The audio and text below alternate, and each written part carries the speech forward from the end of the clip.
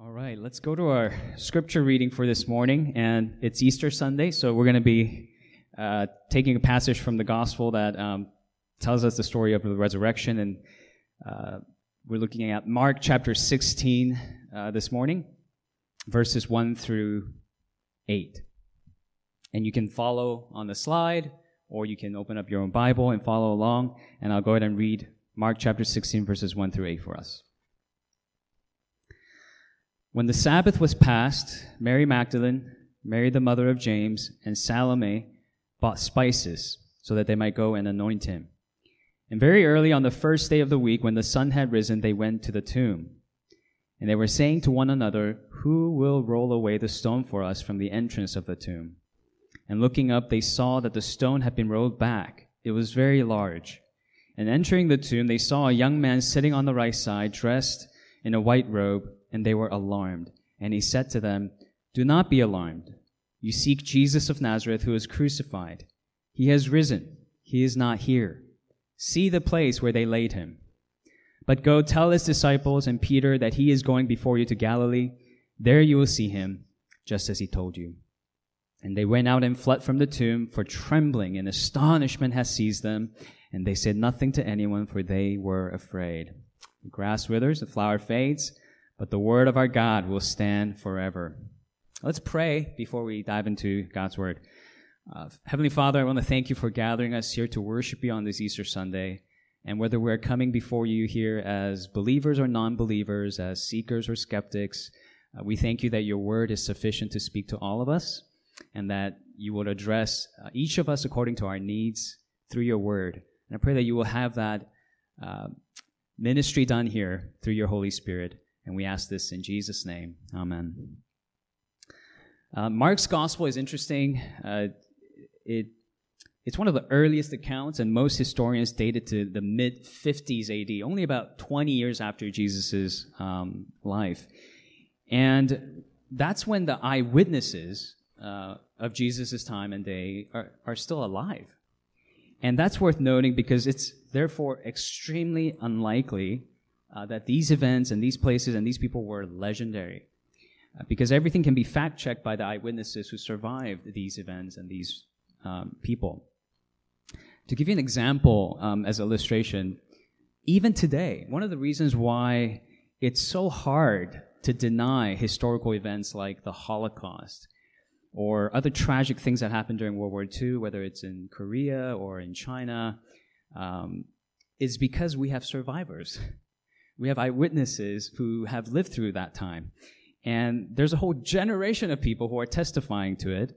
And therefore, no matter how people may, twist the history textbook to say otherwise, the eyewitnesses would say, that's not how things went down, and correct that.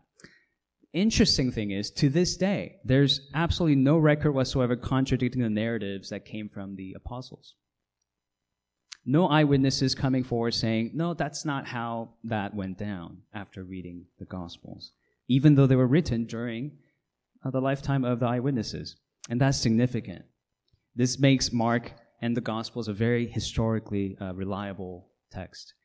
But here's the next question we have to ask. Right? Even if the account is written in a historically reliable way, and let's say passes all the academic rigor in the history department, does that give us enough rational basis to believe the resurrection took place? Okay. In other words, can I believe in the resurrection and still be counted as a rational person, not a crazy person? I think so. And not only that, I think the resurrection account gives us a lot of hope in life as well. Hope to seek after this Jesus, even now. And he even sends us out into the world to live in the world in a meaningful way. In a meaningful way that really no other philosophy or religion can offer us. So here are the 3 points I want to share with you today. How the resurrection account gives us a rational basis to believe in Jesus, a hopeful basis to seek after Jesus, and a meaningful basis to live for Jesus. Okay? And these 3 points, in a way, answers the question of the title today. Why believe in the resurrection? Because it's rational, hopeful, and meaningful to believe in the resurrection. All right? So first, the rational basis to believe. Here's the principle. The rational basis for believing in a historical event depends on how well it explains the historical data. Okay, so if the resurrection rationally explains the historical data, then it's rational to believe in the resurrection as a historical event. However, right, if you have some prior commitments coming into this that keep you from accepting whatever might be the most rational explanation for the historical data, then you have to acknowledge at that point, okay, I'm not motivated by reason, I'm motivated by prior commitments, right? So that's the challenge. Examine the data and see if you can find a more rational explanation for it than the resurrection. Then you don't have to give the resurrection another look. Here are the 4 pieces of historical data that virtually no historian disagrees with, both Christian and secular historians. 1, Jesus was crucified. Okay, let me start with that. Jesus really died by crucifixion.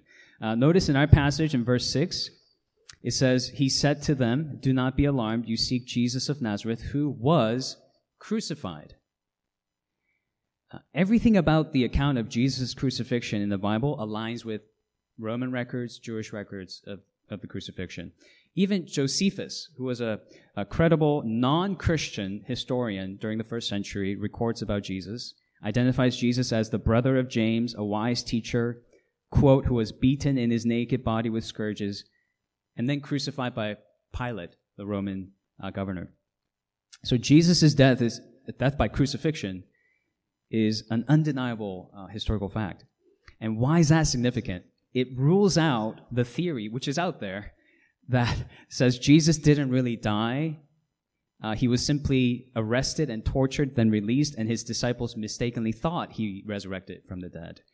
That theory is ruled out. Why? It's not historical. All the historical data contradicts that theory.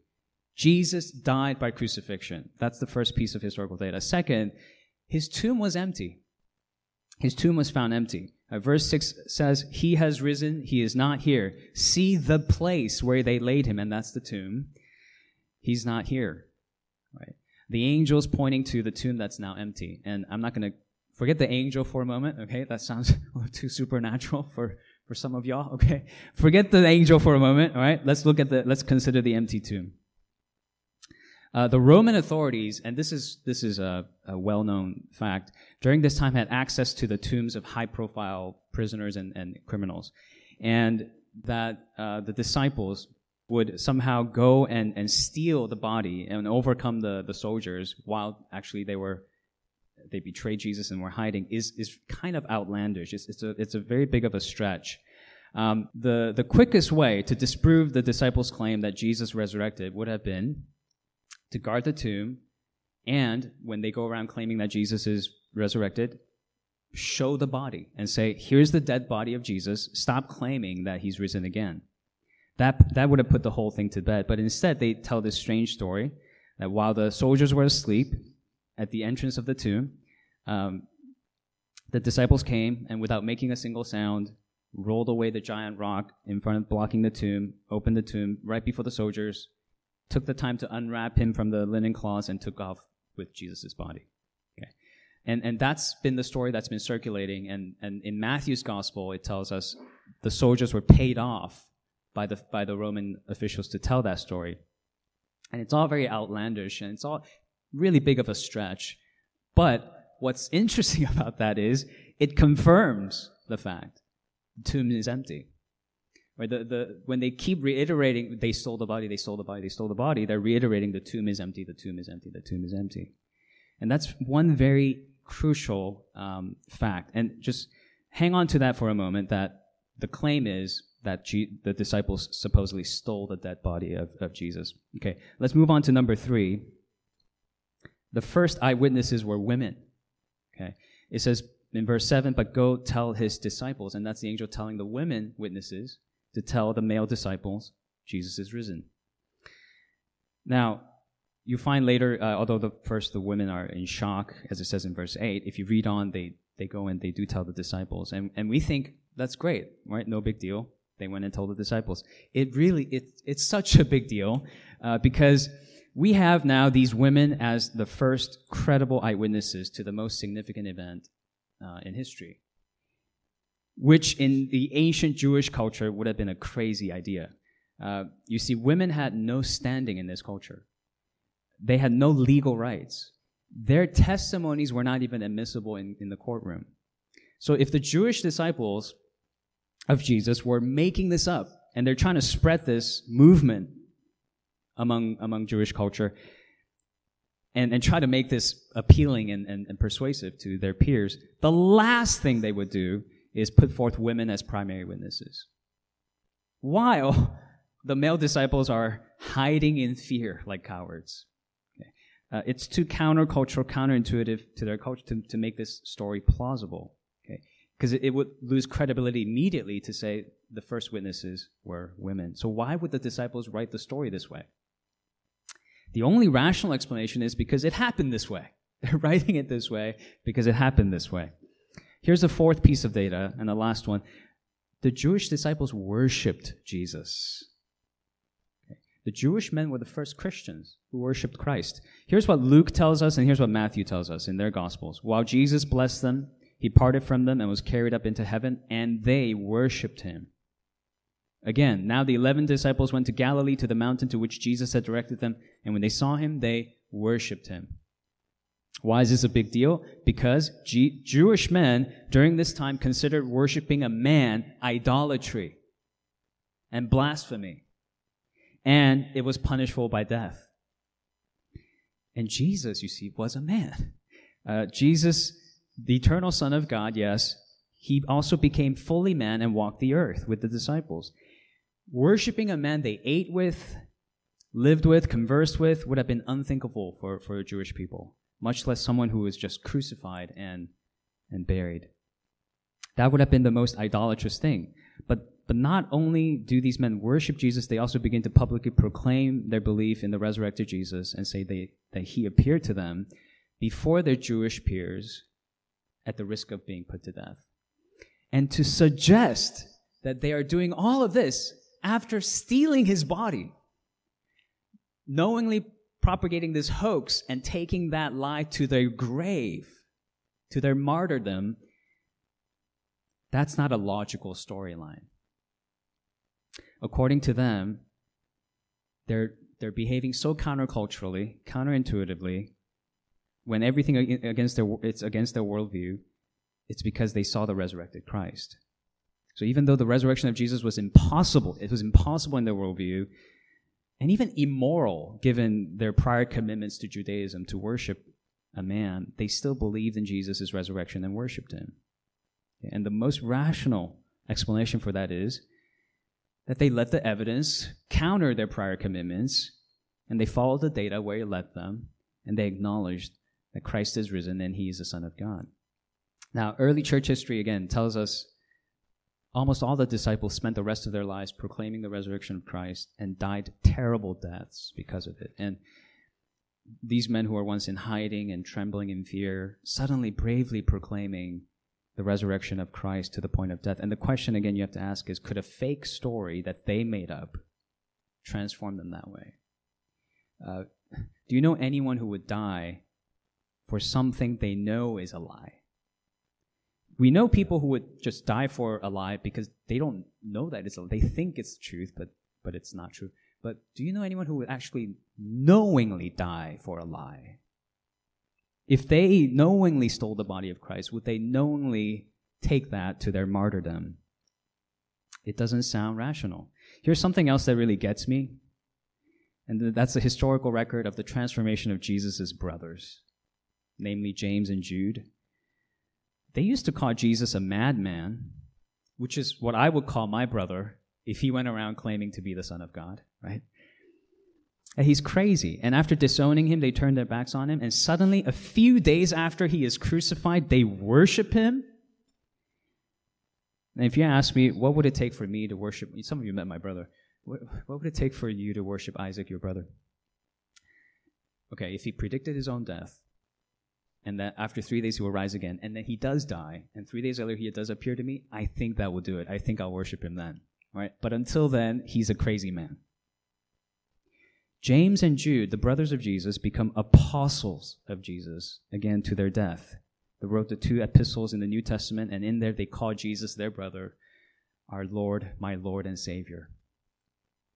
What would have transformed them in this radical way? And the most rational explanation is the one they themselves give us. They encountered the risen Christ. Now, I'm just, for the sake of time, limiting myself to these 4, that Jesus Christ really was crucified, his tomb really was empty. It doesn't make sense that his disciples stole the body.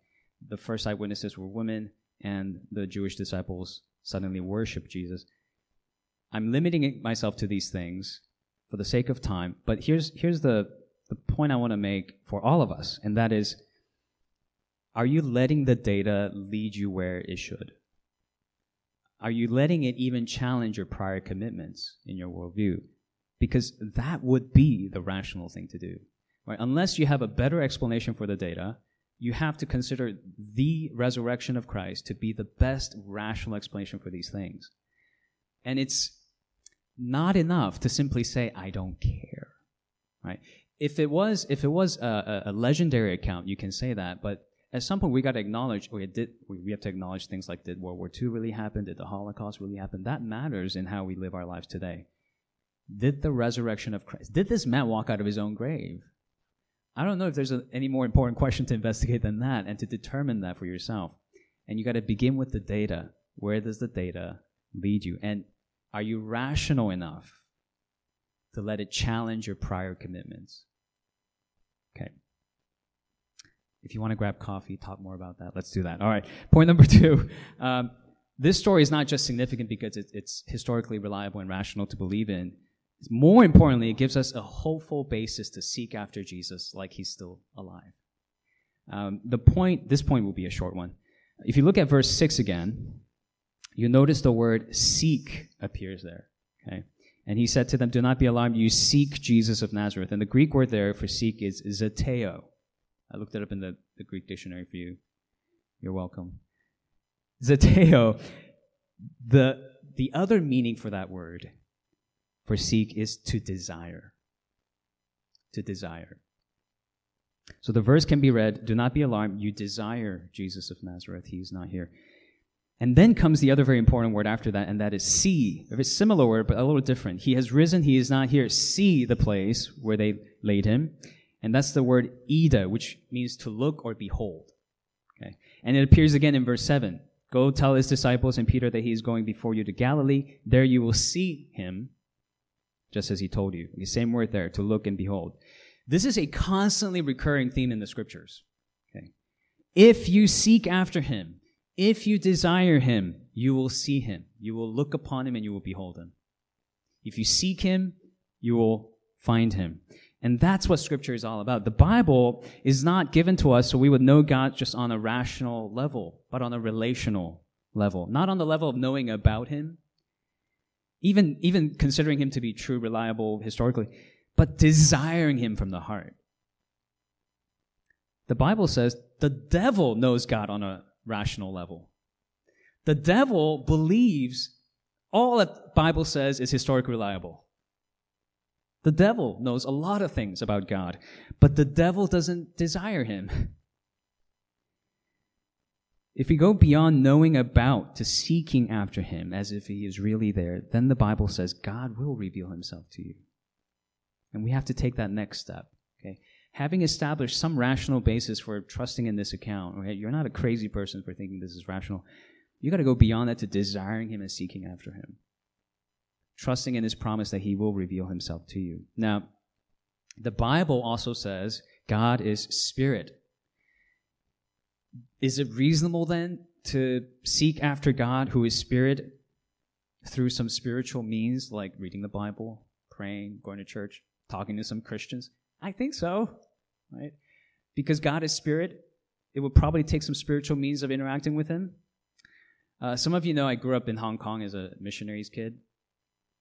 What do you think was the first thing that my parents had to do in order to work as missionaries in Hong Kong? Learn to speak Cantonese, right?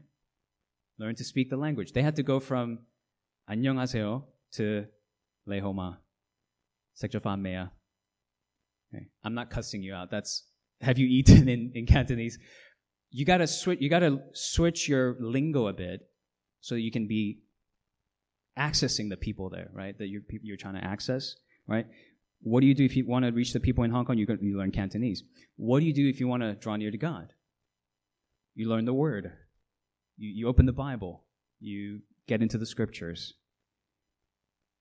You have to switch your lingo a little bit as you seek after God, as you're hopeful that you will find Him. So I want to encourage you with that. Just start with reading the Bible and start with the Gospel of John. Investigate it, read it, think about it. I'd be happy to read it with you if you like. Help you understand it chapter by chapter. Okay, I'll even pay for the coffee.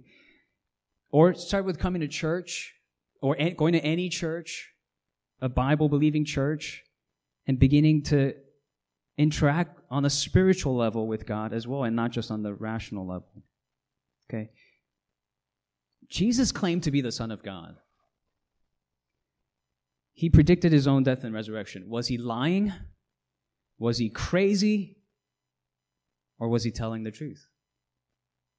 Right? The gospel tells us he was telling the truth. And if you seek him, you will find him. All right, last point. This is more of a response, which is a changed life lived meaningfully for Jesus.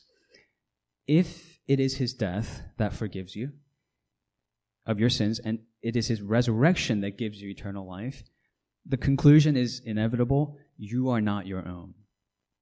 Right? If you believe that, you are not your own. You belong to him.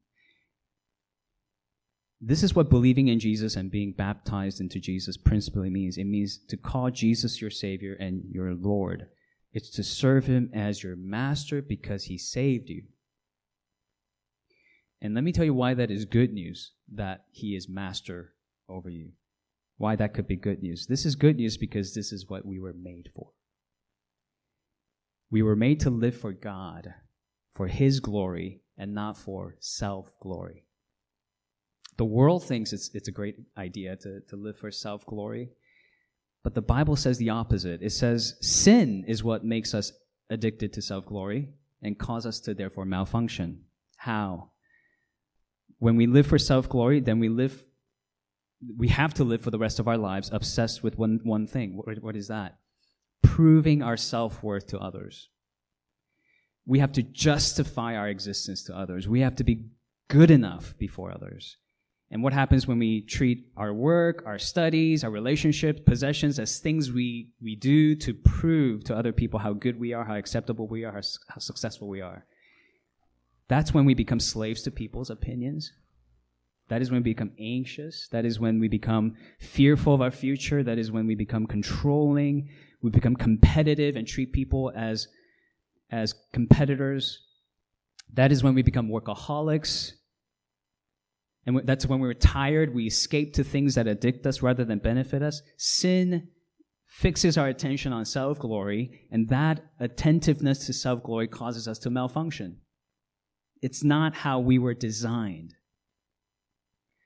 But what happens when all of our hearts, our minds, and our bodies become devoted not to self-glory, but to the glory of God? The glory of the one who saved me by his grace and by a love that I didn't earn or deserve. Then we're freed from the burden of having to go out and prove ourselves worthy. Prove ourselves worthy of being loved and accepted by the world. Because Jesus has proven his love for you by his death and resurrection. And that's all you need. All the work is done. It is finished. We can know that we're loved, know that we're accepted, not based on our performance, but his. He becomes, therefore, our glory. He becomes our self-worth. He becomes life itself. I belong to him. And that makes you free. Free to live meaningfully. Christians are free. Christians are free to live their lives, not to please people and therefore become lorded over by people or live in the fear of people, but to please God. Free to please him. Free to be lorded over by him. Free to be captivated by his glory, behold his glory, so they can remain in God's love and therefore love others.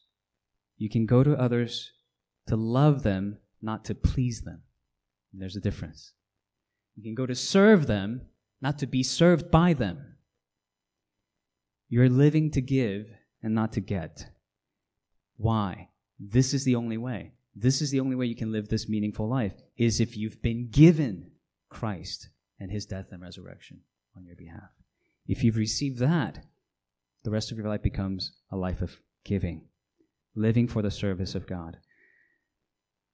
When we live for Jesus, we find the most meaningful way to live in the here and now. Because in Jesus you have eternal life, eternal acceptance, eternal love. And that means the life you now live. You can live to give, not to get. You can live to serve, not to be served. And that's the kind of life that deep down inside we all want to live. We just don't know how. For some reason, as much as we want to live a selfless, generous, giving life, we become selfish, self-absorbed, self-centered. Why? We have not dealt with the problem of sin. We have not been forgiven of our sins, and we have not been comforted by being all known, all loved by our Savior. So receive this good news. Hear this good news and live the kind of life that God wants you to live, and deep down inside you yourself want to live. It's rational to live that way because Jesus is alive. It's hopeful to live this way because you can always seek after him and you will find him. And it's meaningful to live this way because all that you need has been given to you and promised to you. Now you can give it all away. We're waiting for a better country anyway. This is all temporary.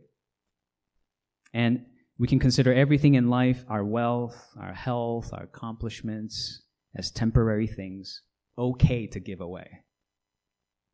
It's okay not to hoard. It's okay not to live a better life at the expense of others, but to better others at the expense of myself. It's okay to live that way. You're free to live that way. Why? You have everything you need in Jesus Christ. How do we enter this better country, this eternal country? By receiving the grace of God through faith in Jesus Christ. Receive the grace of God through faith in Jesus Christ, and you will be saved, the Bible says, you and your household. I want to encourage you to continue to search after him.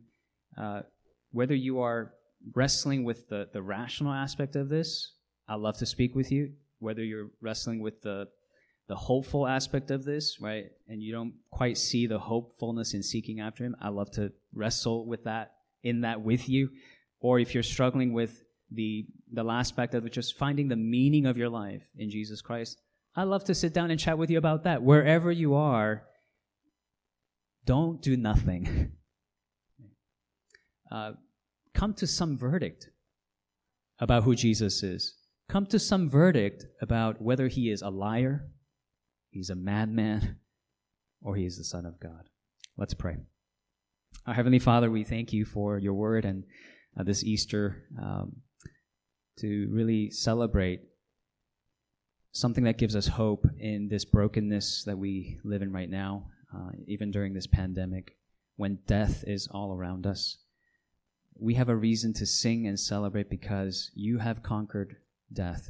And that gives us, Lord, new meaning to what we do. We can love as if love will not end. We can heal as if all will be healed. We can do justice as if justice will reign forever. We can live meaningfully because Christ is alive. And everything he said, therefore, are true. Help us to search after him. And wherever we may be in our journey, I pray that, Lord, you will not leave us in that, and that you would encourage us to take that next step in asking the questions, whether it's doubts or whether it's struggles. Lord, whatever it may be, help us to be proactive in seeking after you, trusting that you will reveal yourself to us.